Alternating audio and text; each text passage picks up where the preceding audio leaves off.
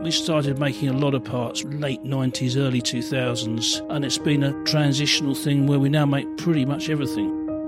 They want the charm and the joy of a classic, but the usability and the functionality of a modern car. And I think it's been a great shift in the industry, and I think some people have done it extremely well, some people not so well.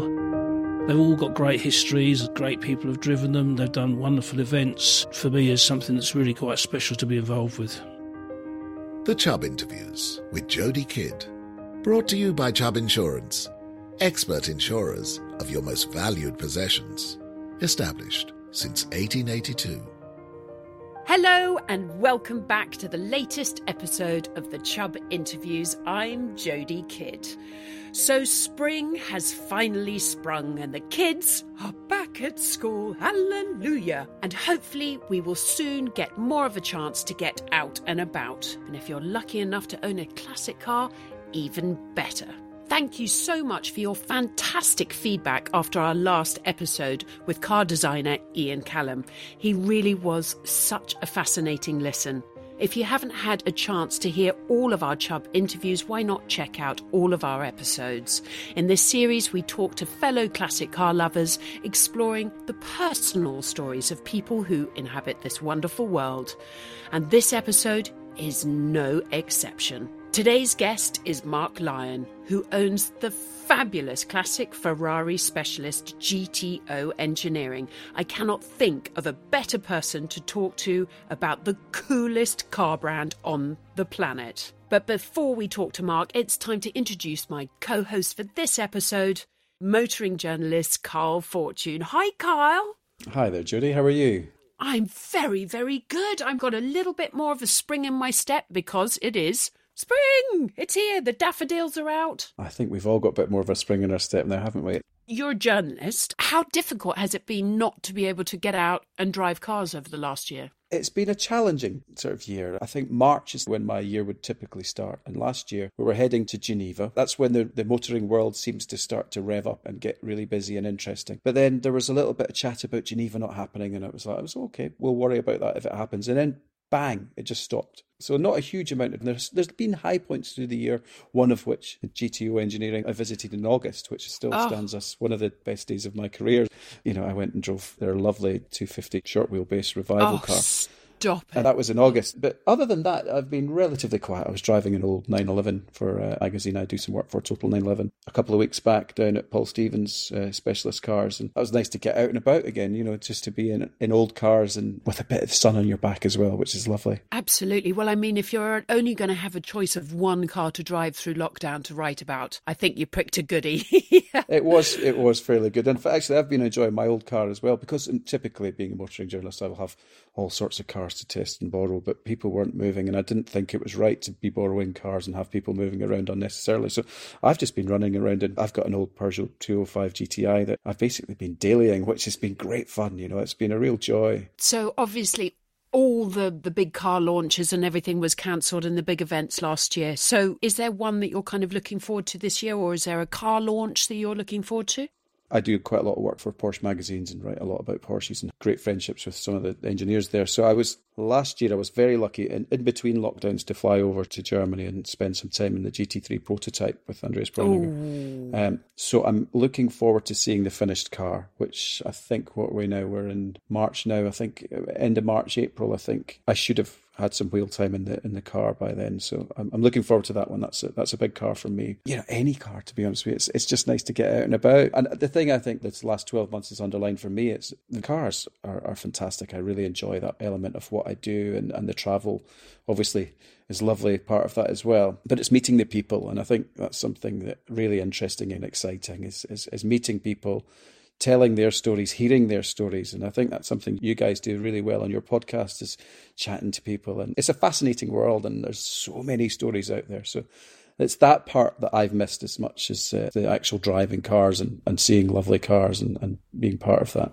Yeah, it's so true. I mean, we were supposed to start this podcast and be face to face with all the people that I've been interviewing. Yeah, so it's going to be very strange when we can actually meet people, you know, a bit at the end of the podcast where we get our guests to talk about their one piece at a time, to actually see it and to hold it and things like that. So, Yeah, it has been extraordinary, but I totally understand that necessity to actually just get the wind through the hair, especially if you're in a classic car, and just Sadly, feel I don't it have and the smell hair. it. Have you not? No. I've got If you the could see me, hair. I've got no hair. I wear a hat when I'm being a Scotsman as well. I just burn. Hat and a kilt. Yeah, absolutely. It has been done. Oh, brilliant. So time to say hello to our special guest, Mark Lyon. Hi, Mark, and welcome. Good morning, Jodie. How are you doing? Yeah, very well, thank you. And you? Very, very good. The days are getting lighter. The sun is shining. You know, the end of lockdown is looming. There is light at the end of the tunnel. So I think feeling a lot more kind of positive. As I mentioned, your family own a brilliant classic Ferrari specialist, GTO Engineering. Can you tell us a little bit about how GTO Engineering came to be and your earliest memories of Ferraris? I was a car mechanic, and I was very fortunate that when I left technical college, I went straight to had an apprenticeship with a Ferrari specialist. Started pretty young. I then worked for a garage in London, doing not just Ferraris but all sorts of high-end cars. Then I went back to the first garage I worked for and had a great time restoring and repairing and building mainly Ferraris but also Jaguars and Aston Martins. And then I went on my own, a very small way, just at home in my garage, kind of built from there. It's interesting there, Mark, listening to you say that you used to work on all sorts of high-end cars and sports and supercars and whatnot. What is it that took you down the Ferrari route? What is it with Ferraris that make them so special?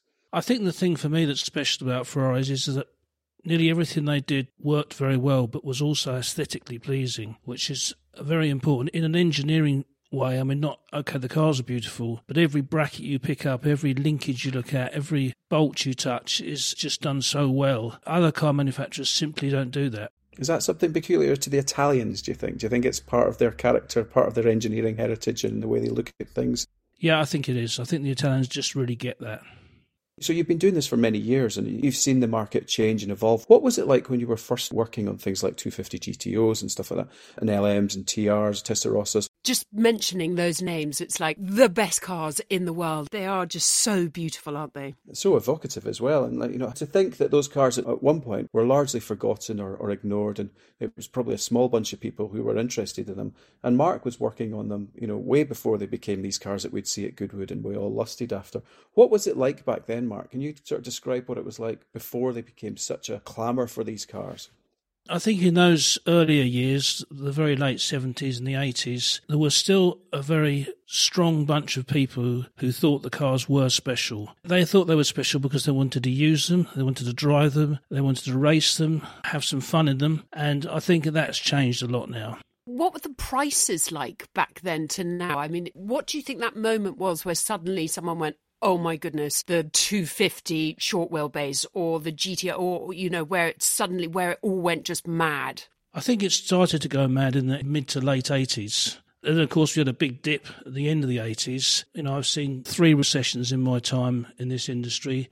My old boss came into the workshop and said, a 250 GTO has just sold for £100,000, and it was like it was like a big piece of news. Wow. What were they before the crash? I think in the 87, 88 era, they'd have been probably 3 million, something like that.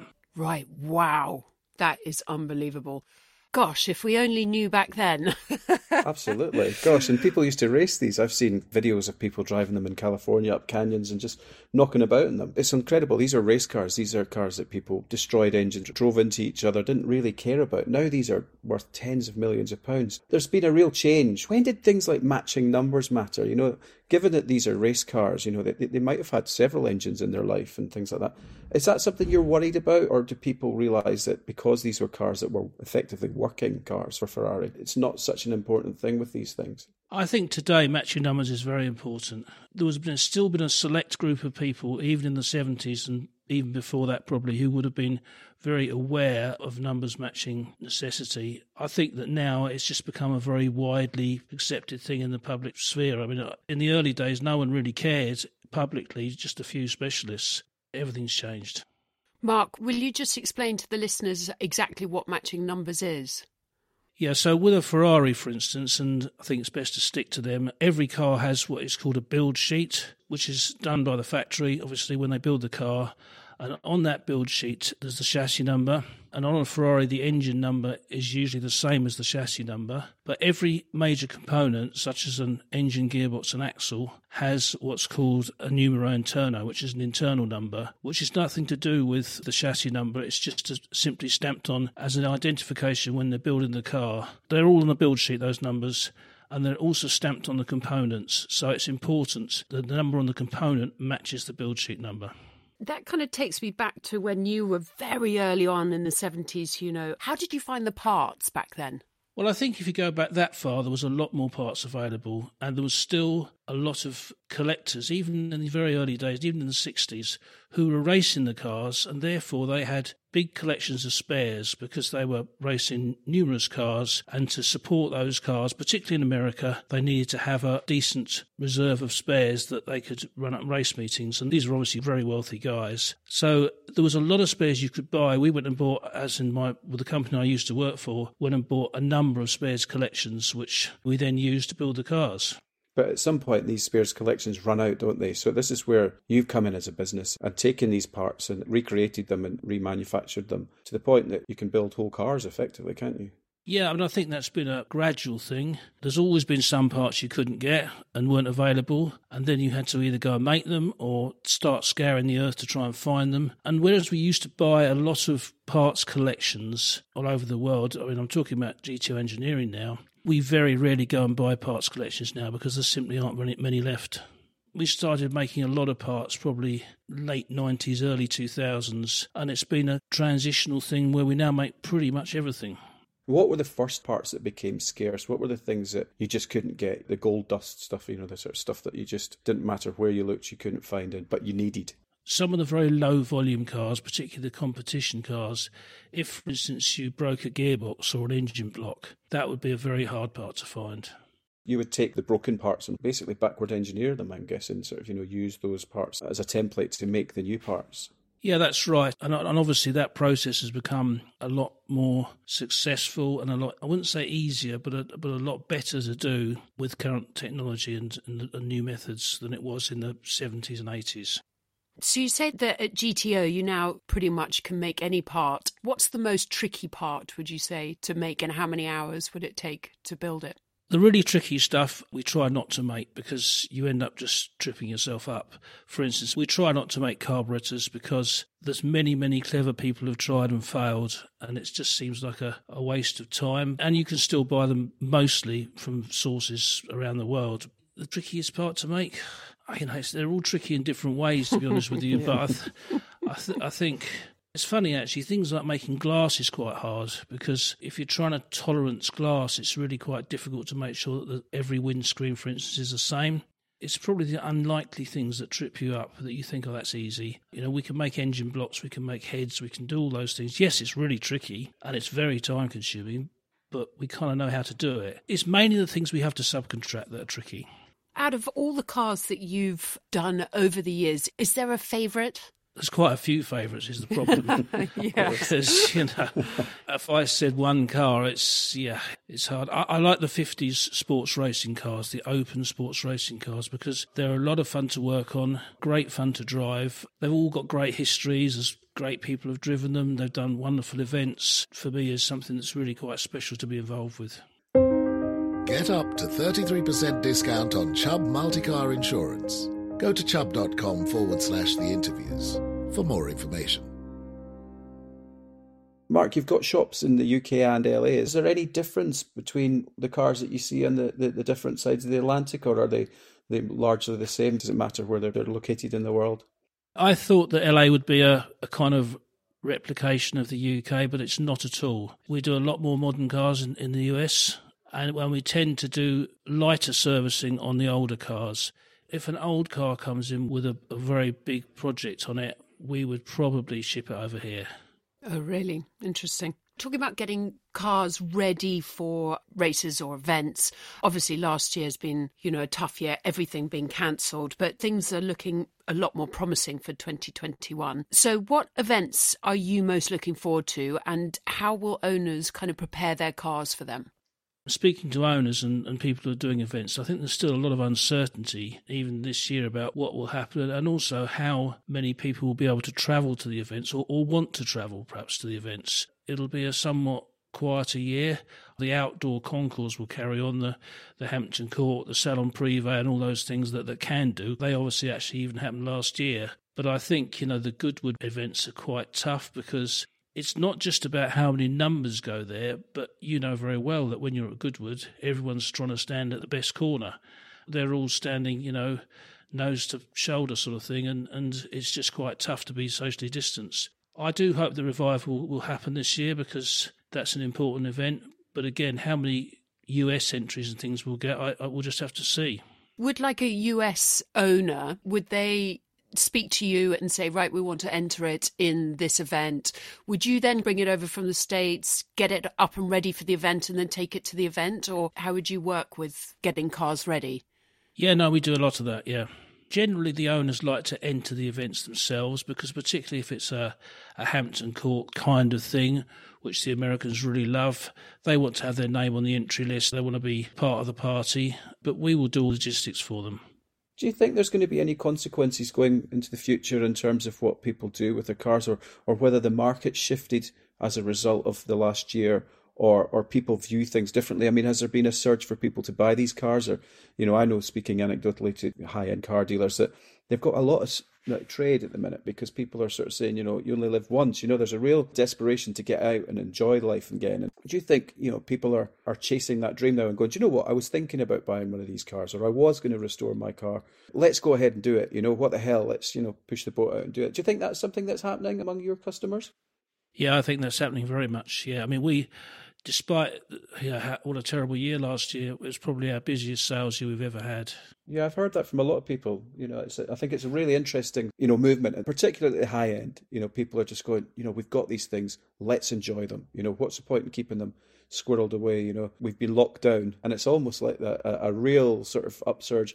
Yeah, I think there's been a lot more time on people's hands to really research the cars that they might want to have bought or have bought during lockdown. I certainly know a few friends, they haven't even gone to see them. They haven't even test drove them. They're actually buying them blind. Have you found the same? Yeah, we have, because, of course, one of the big problems is that even if you can open up to show people things, if people can't travel, it's a very international industry. It's been very difficult for people to move around. Yeah, so a lot of kind of blind buying. Yeah, I mean, they can obviously get inspections done and that kind of thing, which is very important that you do. But I think, there's been a lot more online activity, and it's been amazing, actually. If you'd said to me 2 years ago the world would function like that, I would have said definitely not, but it has. It's definitely changed, though. I think in the last few years, as modern cars have got more and more technical and complex and, shall we say, a little bit detached from the sort of joy and thrill of driving, there's a bit of a move back to older cars. I mean, I certainly spend more time driving older cars personally, and I get a lot of joy from that. I think the last decade, we've seen a real movement to resto mods and things like that. I know Mark doesn't particularly like the expression resto mod when applied to his cars. I think we think revivals. I was lucky enough to drive one of GTO Engineering's products, 250 short wheelbase revival car. Lucky in August, person. yeah. and it's still, I've been driving cars for 20 years for work, and it still stands up there as probably one of the best days in a car I've ever had. When did that sort of whole thing begin for you, Mark? And is that something that you're seeing increasingly people are interested in older machinery, or is there still a bit of a wide mix with the modern stuff? I think there is quite a big mix, but I think that what people are finding is that people love old cars and then they buy a new car which it's kind of got a fantastic specification sheet. All the numbers and statistics are great, but it's just a bit digital and soulless. So I think what the resto mod thing has really come out of people wanting the best of both worlds. So they want the charm and the joy of a classic, but the usability and the functionability of a modern car. So, and I think it's been a great shift in the industry, and I think some people have done it extremely well, some people not so well. Singer have been a kind of trailblazer in this whole thing, and they're friends of ours. They do a really good job. And then other people have sort of copied that and perhaps not done quite so well. But I will just say one thing. I think for me, the important thing from this whole lockdown thing, and you talk about a resurgence of enthusiasm and all those things, the important thing is that people use the cars. Totally agree. So can I go back to your revival? So you were saying that people are really loving, the classic car, the beautiful shapes, the beautiful designs, but they obviously want to get to A and B, and many classic car lovers out there would probably know that sometimes that isn't always the way. So they love these cars, but they like, having a little bit of modern stuff put in. Is this what you're doing with your revival? Well, I think the revival is still pretty much a 60s car. It's very much a copy of what was done in the 60s. Yes, there's some reliability improvements, there's a few electronics, but they are pretty faithful to what was there originally. We do fit air conditioning to them, which I do through gritted teeth, but it's you kind of have to do it. So I think, there's a few tweaks and modernisations, but they're pretty faithful. And they still have some of the problems that a classic car does have. The lots of wind noise, leaking a bit, and some of those things a bit noisy. All the charms, which actually, if you want to use it regularly or more regularly, can become a bit annoying. How does safety work into that kind of environment? Because I've been very, very lucky and driven an original 250, had no seatbelts at all. When you're not reinventing, but you're kind of slightly modernising these cars, do you have to conform to any safety regulations? We don't have to conform, but we do put in seatbelts. It's the customer's choice, but I would say that probably pretty much every one of them has got seatbelts. So when we build the chassis, we put in proper mounting points so that you have got the ability to fit proper seatbelts. And how is the development going of the new car? It's a lot of work. Copying a car is difficult, but making something completely new is a much bigger project. We were excited by it, and I think everyone's enjoying the process. I have to say it keeps me awake at night sometimes, but what it's done for us as a company is that it's very important for me to keep my staff motivated and keep everybody excited about the next thing. And this has really done that. And everyone wants to talk about it, and they're coming into my office and saying, what about this idea? And that kind of thing is the way that makes businesses move forward. And I think that's really exciting for us as a business. Just to clarify there, Mark, we're talking about a new car, or is that right, Jodie? I think the GTO Engineering Moderna, is that your code name at the moment? That's right, yeah. Can you give me a little bit of detail in terms of what that car is in terms of its spec and where you sort of see it in the marketplace? So it is a new car. It's got definitely some features of classic cars in it. In lockdown, I saw a digital collage of all the cars that I've worked on and worked with that I've really liked and the features on them that I've enjoyed. And we turned that into a design with the help of a designer. So that was the beginning of the process. We've then started talking about the technical specifications. So we've made a 3D model of the vehicle, the exterior, and we're also modelling and developing the engine, which is completely new, and the transaxle and all the componentry. So we were talking yesterday about interiors, and there's a lot of processes going on here. So when you talk about the engine there, presumably, and you mentioned transaxle, so front-engined V12 has to be, doesn't it? Quad cam, maybe? Yeah, both those things, yeah. Yeah, and in terms of the construction, I appreciate that it's going to have an old look to it and certainly an old sort of feel, particularly in the way it drives. But you'll be applying modern construction techniques and materials and stuff that weren't available to the guys back in the day. So it's quite an interesting sort of merger of two worlds, shall we say. Yes, it is. I mean, what people would refer to as the tub of the car will be fairly old school with some modern tweaks, but the four corners at each end of the car will be very modern, very lightweight. I mean, I think one of the big things about this car is it's light. It's very important to keep the weight out of cars because that's where the mistakes have been made, in my opinion, in the modern supercar, hypercar thing. They just add more and more things onto them, and then they've got to put a bit more power in, and it's a sort of, they're fighting each other. What inspired you to do it? I think one of the things about, we do like the cars, but what we really like is making things. We're kind of manufacturers. We like making parts. We like the technical bits of cars. And it's always been something that I've kind of, in the back of my mind, thought about. But I think we were walking around a car show about 18 months ago. I'm quite familiar with the Singer product, and I've been to Singer's factory 3 or 4 times. But I was there with a colleague, and I showed her this car, and she said, we've got to do one of those. We've got to do something like this. And I thought, actually, let's just get on and do it. And then I think when lockdown came, it gave us, as you've rightly said, more time, although we did stay open here, but it gave us more time. And I think you've then got time to develop things and think about things. And probably if we'd been in the usual sort of busy humdrum of life, it would have been much more difficult to do. So in a way, those 9 months or whatever it was not a blessing, but it gave us the opportunity to do something. And who do you think your ideal client would be for this particular car? So it's very interesting because one of the things we've been talking about for probably 5 years here is that a lot of our clients who have been long-time clients and great car enthusiasts and had a great journey with them, they're obviously getting older, like we all are. And, that either their life emphasis is changing, they're doing slightly different things.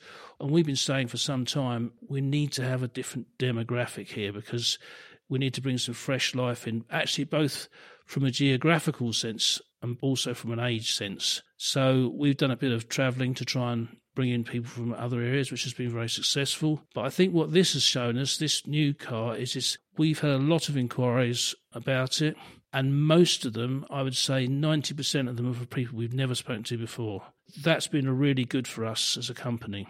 Have they been dotted all around the world, or is there a particular country that seems to be more interested? Because I'm sure there's kind of like the UAE major car enthusiasts, or is it like the US? There's a lot in Europe, a lot in the US. I would say about the UAE and probably Asia generally, what we found with them is they copy buy, so that once something's established and it's like the thing to have, that's when they get interested. They're not trailblazing as such, they're effectively following the market. There's obviously exceptions to that, but that's the way I see it. Maybe I'm wrong. You mentioned earlier on that this was a great way of motivating your staff, keeping you busy and looking to sort of future.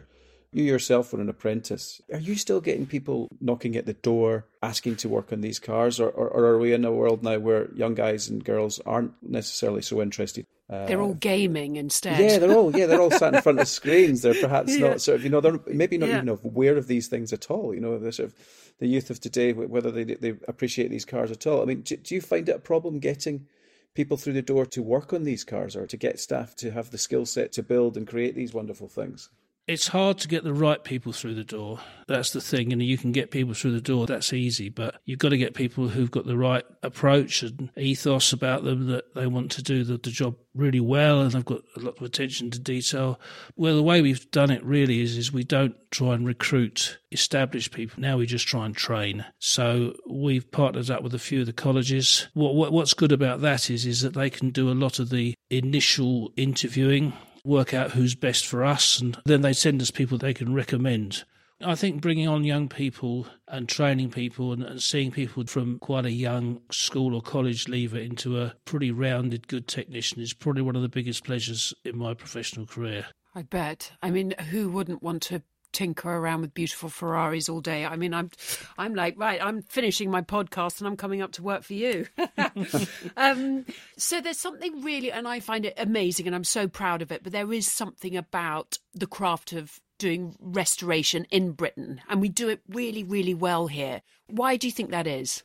I think there's a lot of cottage industries in Britain. I mean, not just in the car industry, but in many areas. And that mentality, we're very good at making small numbers of things. But I do actually think, to be fair, that there's a lot of places in Europe too. I don't think it's just England. If someone said to someone in England, can you make 10 of these? They would say, that's fine, that's ideal. If you said to them, could you make 100? They wouldn't be quite so good at it. Whereas in America, if you said to someone make 10 of it, they couldn't. But if you said make 1,000, they could. Why do you think that is? Is it just because they've got more accessibility or they can do bigger factories? Well, they're just used to big scale. Yeah. If you look at the numbers of Mustangs they made a month in the 60s, I mean, it's just insane. Most European manufacturers didn't make that many cars in the whole of the production run. So it's just a very different approach. And I'm not saying it's better or worse, it's just different. It would take just as long for the Ferrari factory to make a car that it would than, us doing Jaguars over here. Maybe that's true, but a Jaguar is a much more generic car. If you look at the straight six engine in the Jaguar, it ran for so many years, whereas the Ferrari engines, they built 100 different engines in that period.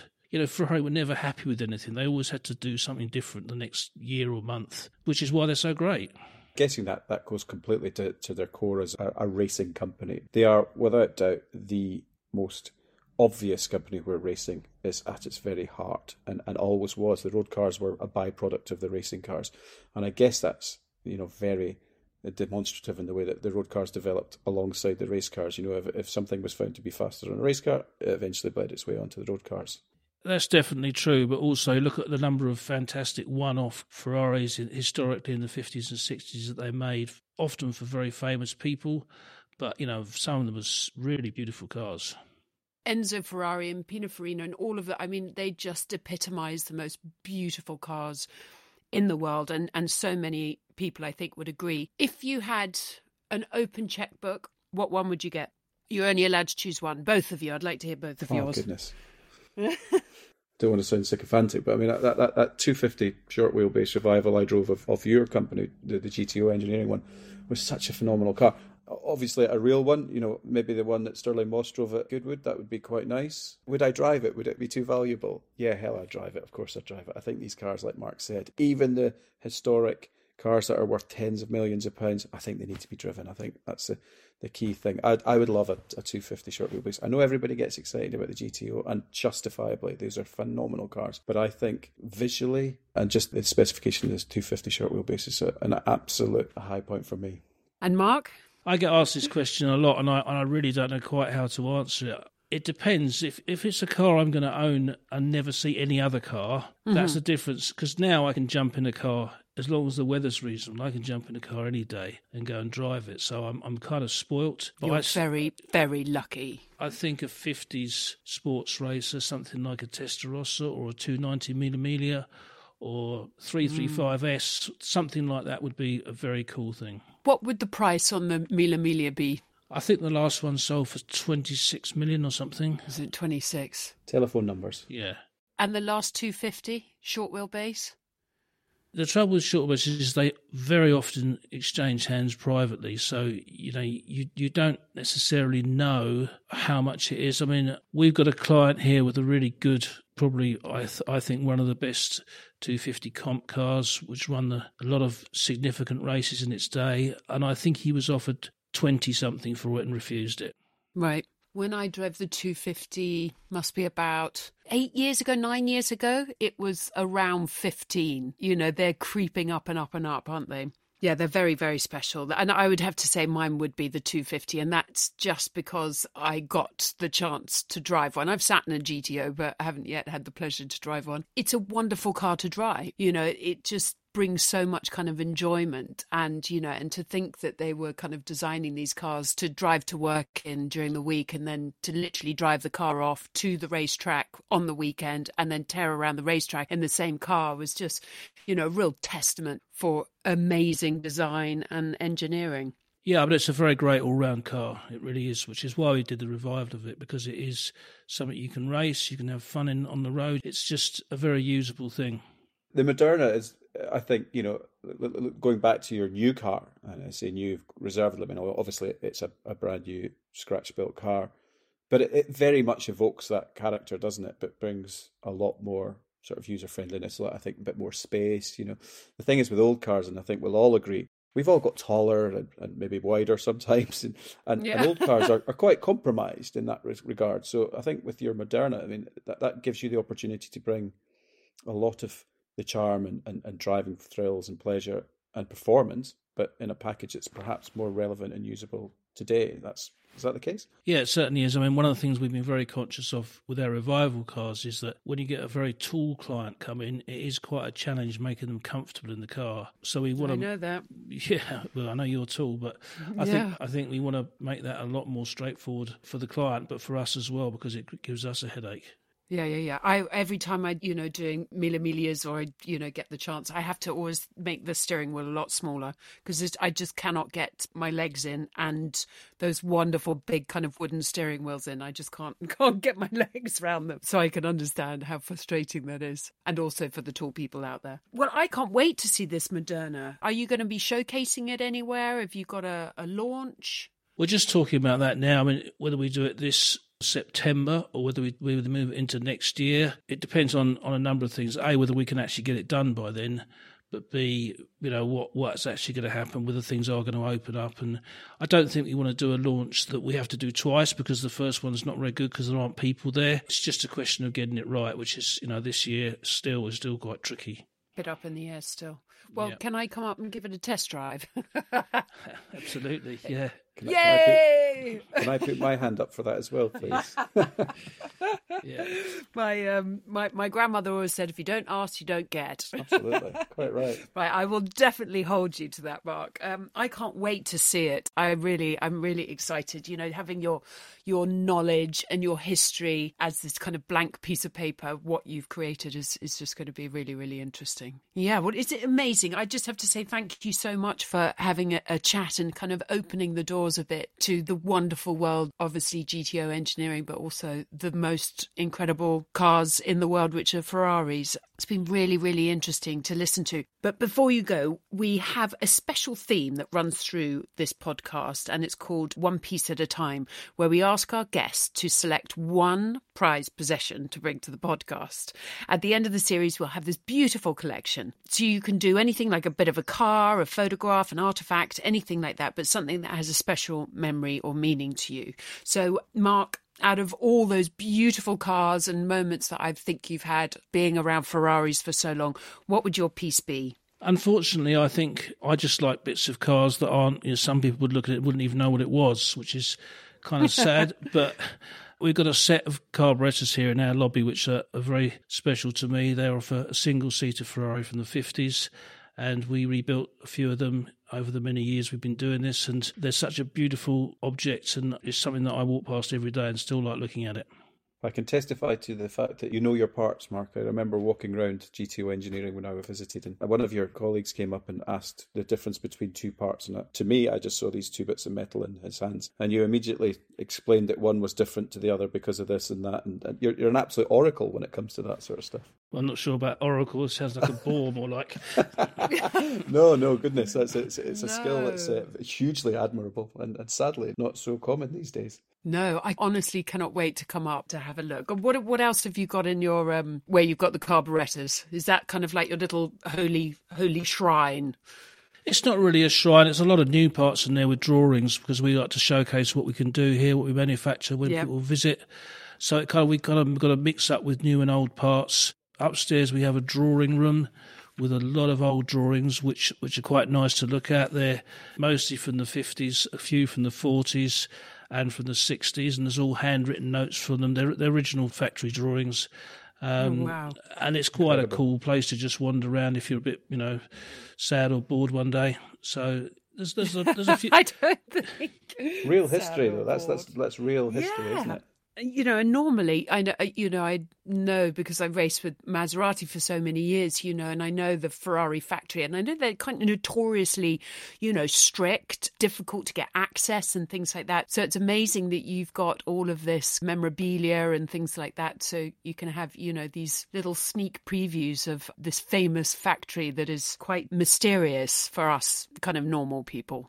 Yeah, no, I understand that. Yeah, it is. It's supposed to be mysterious. It's very difficult even to get a tour unless you're kind of interested in buying one. And I know that even to buy a Ferrari, they're quite strict as well. Well, Mark, thank you. It's just been so interesting to have this chat with you, to have this glimpse into this incredible world. But I'm definitely going to hold you up on my little test drive. And as soon as lockdown is lifted, I'd love to come up and come and see GTO Engineering. It sounds incredible. Yep, you're welcome anytime. Mark, it's been a pleasure to speak to you. And you. Thank you both. Thank you. Thank you so much. Keep safe, and hopefully we'll see you all out and about very, very soon. I hope so. Thank you. Thank you, Mark. Take care. Looking for a car insurance quote?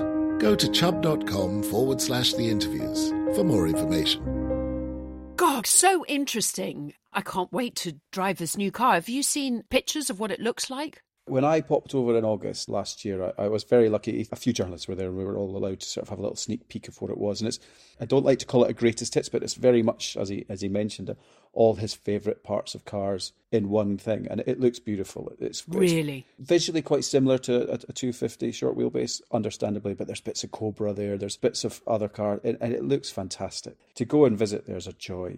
Anybody with any petrol in their veins to visit somewhere like GTO Engineering. You just walk in and it's like a wonderland, you know. They're never blasé about these things, but, you know, you'll just be walking around and there's a 250 short wheelbase in the corner. I know. He was so kind of like, oh, you know, yeah, we had a GTO in last week, you know, and I was like, what?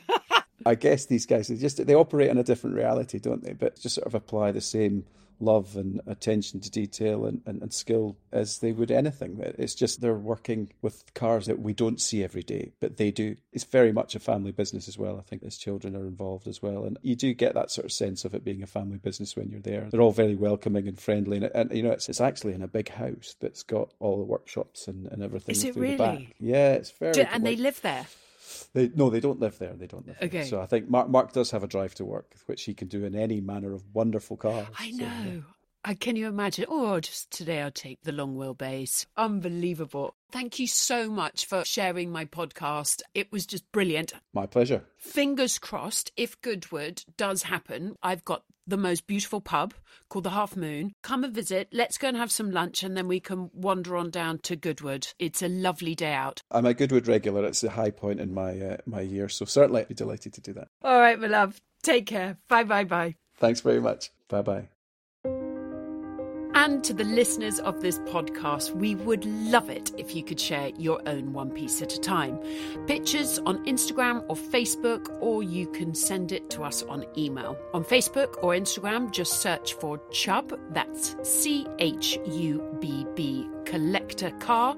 For email, it's classiccars@chubb.com or browse chubb.com/the interviews.